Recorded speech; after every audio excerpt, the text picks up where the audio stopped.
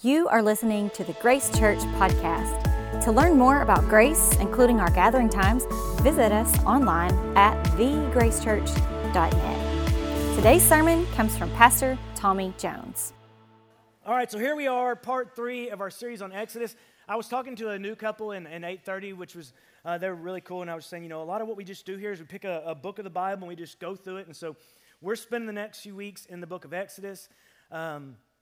Today, man, today's going to be tough, okay? But I didn't write the book, so it'd be called, Tommy. But, this is a tough part of Exodus. So let me just give you a quick update on what we've gone through so far.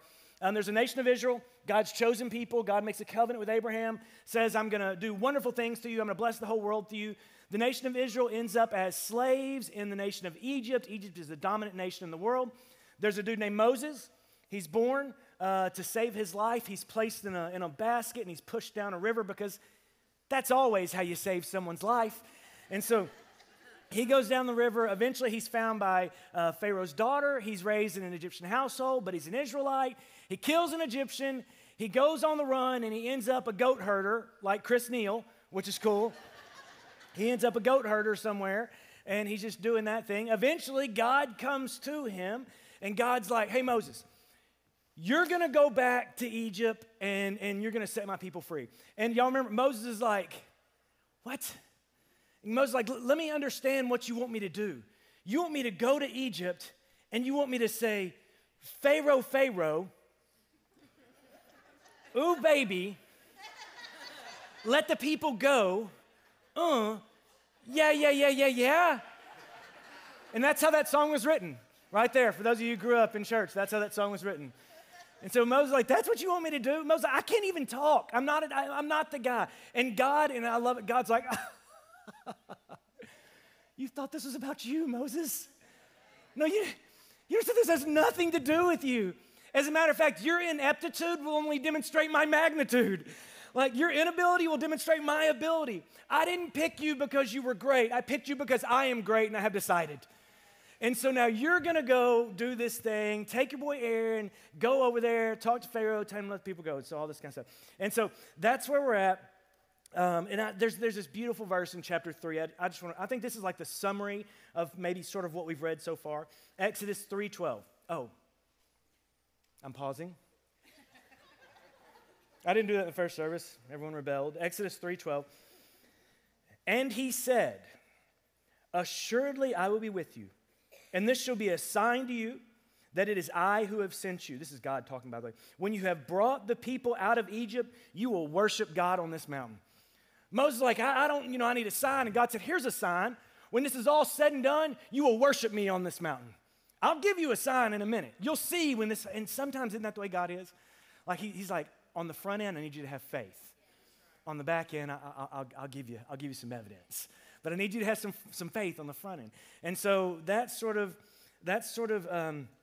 that whole thing. And now we've got chapters 5 through 11 we're covering this week. And guys, this is a lot, okay? I am so glad that I'm not required to cover all of this because you were all in a group studying this. That makes me feel so good to know. Because I'm going to give you appetizers today, but the meat of this will happen as you dive into 5 through 11 with your spouse, with your friend, with your group, with somebody, and this stuff is worthy of digging into. As I read these chapters, I struggled with this stuff, and I hope you do too. Nothing we're going to read, you should go, oh, that's great, that's cool. This is difficult stuff, and so really take your time this week as you dive into this stuff. But I'm going to give you guys a summary statement for chapters 5 through 11. It was written by a guy named A.W. Tozer many, many years ago, and here it is. What you think about when you think about God is the most important thing about you. So what you think about when you think about God is the most important thing about who you are. Right, so let's say you think that you believe in God, but you think God is like sort of like a Jello God or like a Play-Doh God, and he does whatever you want him to do, and he's very malleable and sort of just bends to your will. That affects how you live, doesn't it? That affects maybe where you go or what you do or whatever. Or maybe you think God is just super angry all the time and like you can never get it right. And God is an angry principal who's just waiting to bust you, And I had a principal like that in 8th grade. And you remember me and I remember you. But like, maybe that's what you think about God. But I've forgiven you. And so, if that's what you think about God, that affects how you live. And whatever you think about God, if you believe in God, it's the most important thing about you. Because all of your life revolves around that thought. And what you think about God matters. It matters. And today, as we jump into some of this Exodus stuff, we're going to see that that what we think about God may not always be easy. And what we think about God may not always be what we want to think about God. And that's okay. And so we're allowed to struggle with this stuff. So let's, Exodus chapter 5, verse 1. If you flip your Bible a couple chapters forward there. Exodus 5, verse 1.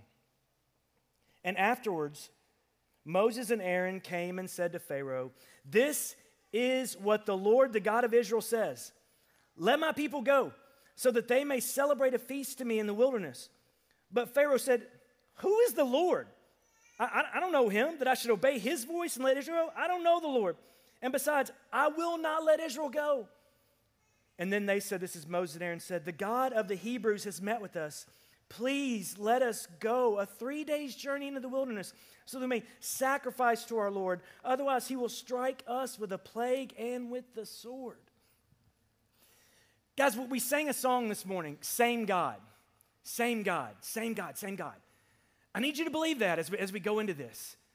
Because what you think about when you think about God is the most important thing about you.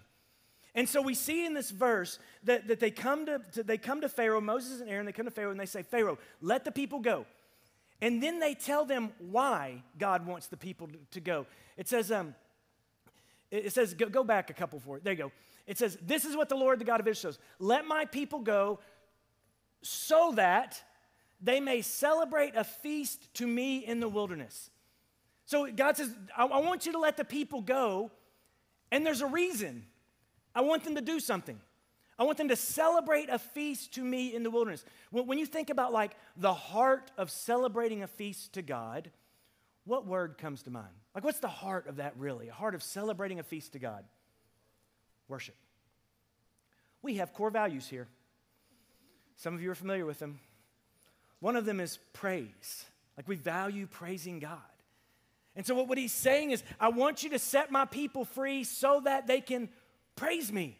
Second, he doesn't say, hey, set them free so they can do whatever they want. He doesn't say set them free just for the point of freedom's sake. He didn't say set them free so that they can go be enchained somewhere else, which is what a lot of them chose to do, and it's what a lot of us choose to do. What he says is set them free so that they might praise me. And then go ahead to verse 3. In verse 3 it says, please let us go a 3 days journey in the wilderness so that we may sacrifice to the Lord. What's the heart of sacrificing to God? I'll give you a hint. Same word. Worship.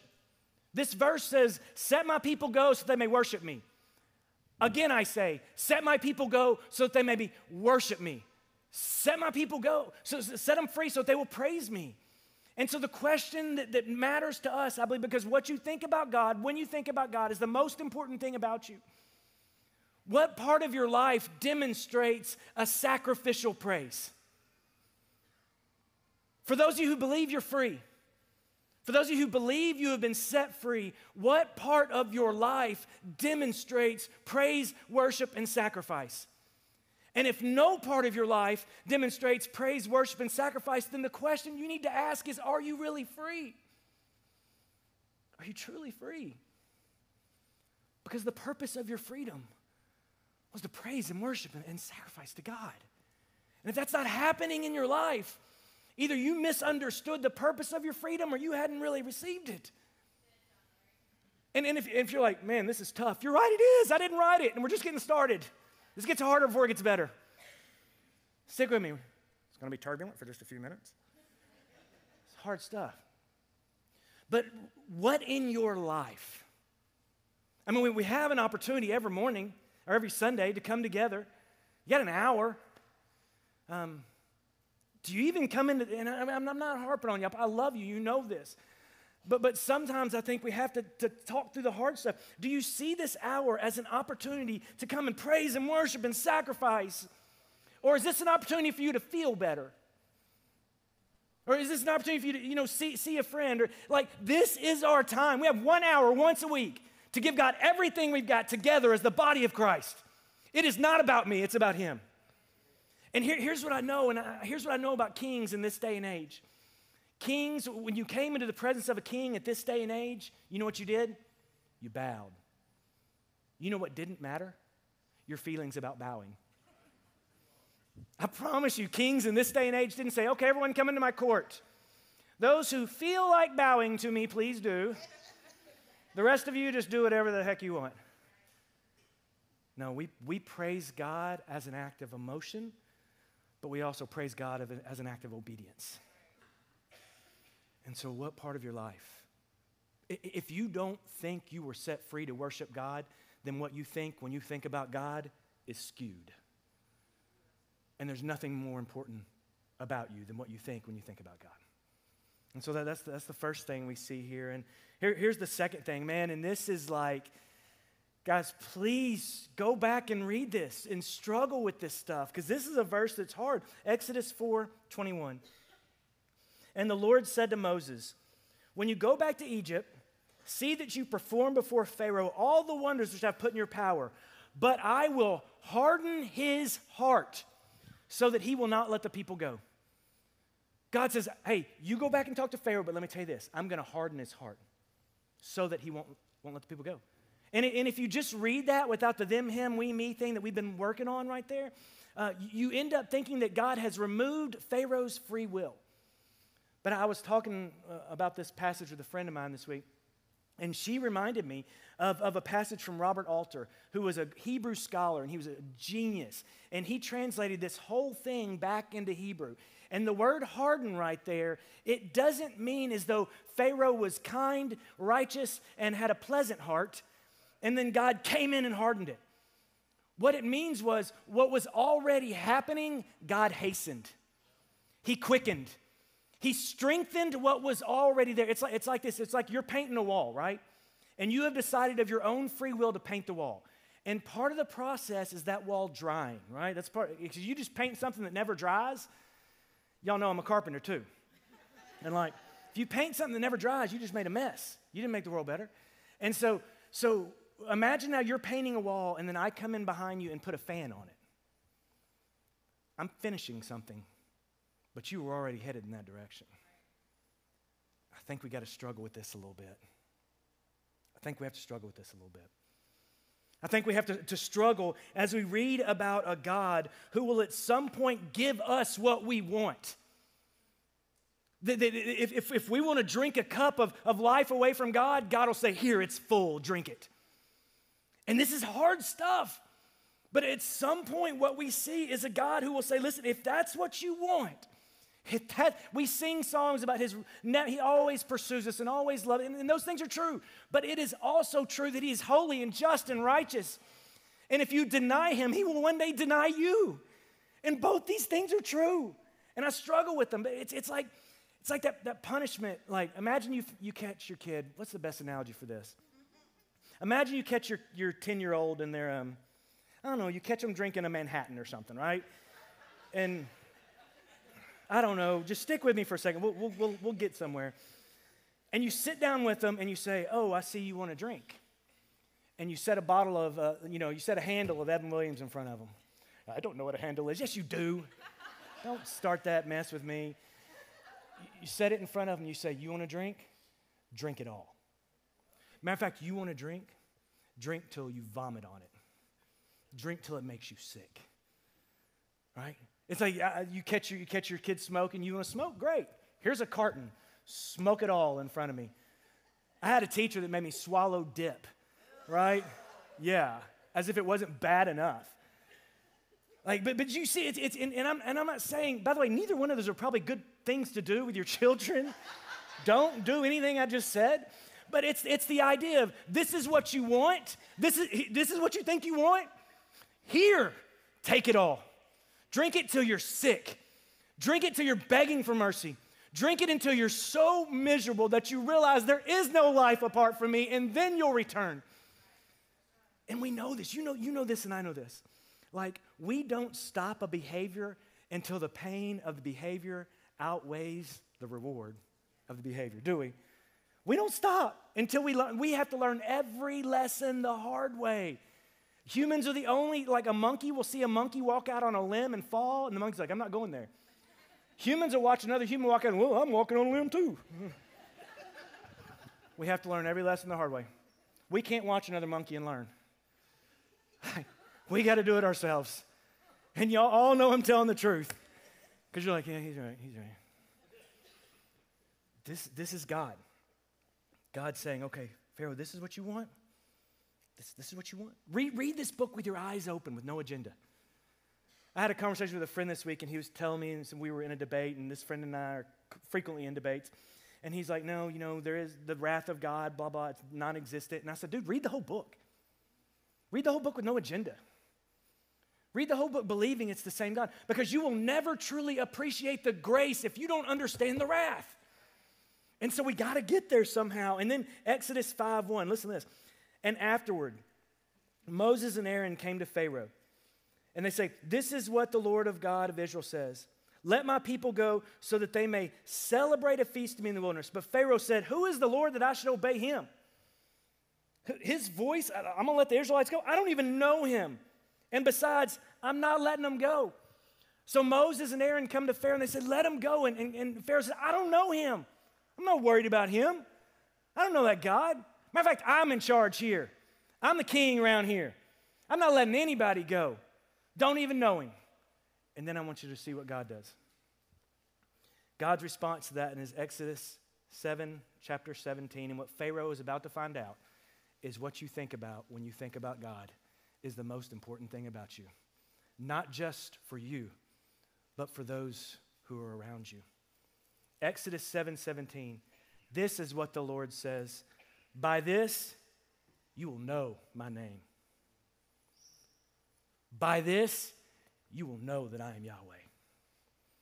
By this, you will know that I am God. Behold, I am going to strike the water in the Nile with the staff in my hand, and I will turn it to blood.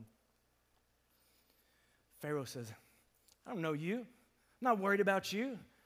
I don't care about you. And God says, okay, you will now. This is what you want? You want life without God?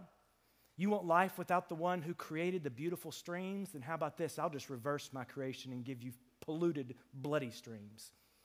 Guys, every good thing you have comes from God. Every good, I got to fish on Lake Ouachita Friday. I didn't catch any because my brother Jeff, he messed up. But like, that's not the point of the story. It's gorgeous. But what I realized as I was out on this lake was there were other people fishing there, and I'm willing to bet that not every single person fishing was a Jesus follower, but every single person had access to the same gorgeous sky, the same gorgeous weather, the same gorgeous water, because God is so full of grace and mercy that he makes the sun shine on the righteous and the unrighteous. But if God decides to remove that good creation from you, if you say, God, I don't want you, God will take back what is his. And read this.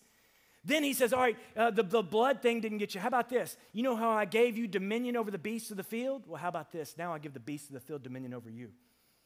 And he sends frogs and locusts, insects. You don't want me and the sunshine that I provide? How about this? I'll just darken the world. And God takes away the sunlight. Over and over in this chapter of Exodus, what we see is a world where you reap what you sow. And God is good, and God is loving, and God is kind, but God demands obedience. And if we continue to deny him and continue to reject him, eventually he lets us walk away so that we can reap what we have sown. He's like, here, take it. You want the world without me? Is that really what you want? Here it is. And you see this in the story. And I don't like it. I don't like this. I don't like this part of the Bible. And many of us, we don't ever talk about the wrath of God and the righteousness and the holiness because we're a little embarrassed by it. And I think God gives us permission to question it. I think God gives us permission to not like it. I don't think we have permission to dismiss it. I don't think we have permission to act like it's not there. And then you see the worst plague ever. Pharaoh's heart stays hardened, and the blood doesn't do it, and the locusts don't do it, and the moon, the darkness doesn't do it. And then you see this in Exodus 11:4. Then Moses said, "This is what the Lord says. About midnight I'm going out into the midst of Egypt, and all the firstborn in the land in Egypt shall die. From the firstborn of the Pharaoh who sits on his throne to the firstborn of the slave girl who's behind the millstones, all the firstborn of the cattle will die as well. So here shall be a great cry in all the land of Egypt, such as there has never been before and will never be again." If you will read this with no agenda and not struggle with this verse, you are fooling yourself and you're not really thinking. This is God Almighty. And he says, you know what? I've had enough. That's it. And by the way, do y'all remember a story earlier in Exodus where firstborn were killed? Y'all remember that?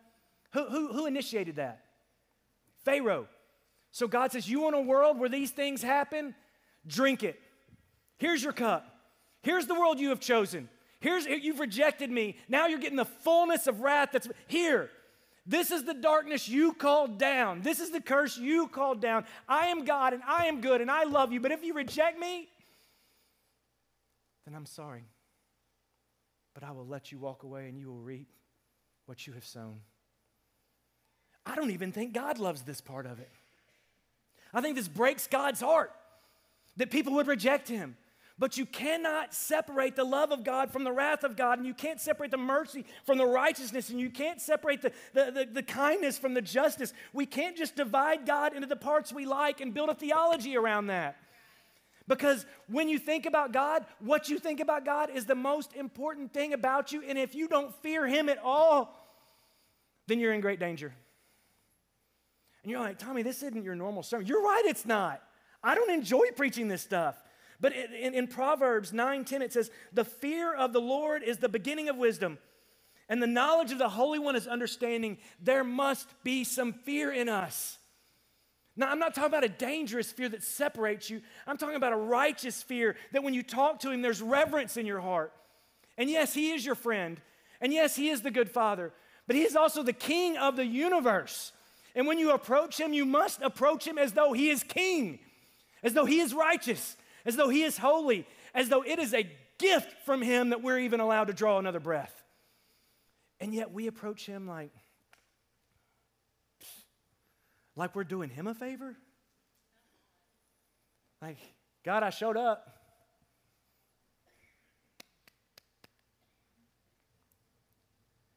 Like, he spoke this world into existence. And he can speak now and everything can change. This is the most powerful force the universe will ever know. He is king. He is master. He is author. He is the finisher and the perfecter. He is everything. And if you don't fear that a little bit, then you will never appreciate how much he loves you. The grace, guys, in a few weeks, next week, like we're going to talk about one of the most beautiful things the world has ever seen. A story that pointed to the greatest story the world would ever know. It's called Passover. We'll talk about it next week. And it points to the greatest act of mercy and kindness that the world will ever know. But if you don't get this, if you are serving a flimsy, Play-Doh, malleable, Jell-O God who has no justice or righteousness, then the grace means nothing. It means nothing. And like, Jesus came to the world full of grace and full of truth. And we churches are supposed to represent both those things, full of grace and full of truth. And like, maybe sometimes we've swung a little too far on one way, definitely not the truth way. Maybe we've swung a little too far on the grace way. And that's because we love to love. And we should. Like it's the fear of God that leads you to wisdom, but it's the love of God that leads you to repentance. And so both these things matter. Here's what I'm going to ask you to do this week. I'm going to ask you to do the same thing I asked my friend to do. Read the book. Read the book. Read the book believing it's the same God. Read the book believing that the Jesus on Easter is the God right here. Read the book with your eyes open and learn to fear him just a little more. Just a little more. Because what you ask him for, he will give you in fullness. So I would ask for wisdom. I would ask for wisdom. I would ask to know him better. Because in this story, we see what happens when we ask for life without him. This is hard. This is Exodus. If you are encouraged by today's message, be sure to rate us and hit subscribe on Spotify, iTunes, or wherever you stream your podcasts. To experience other talks, videos, and live gatherings, visit us online at thegracechurch.net. And again, thanks for listening to the Grace Church Podcast.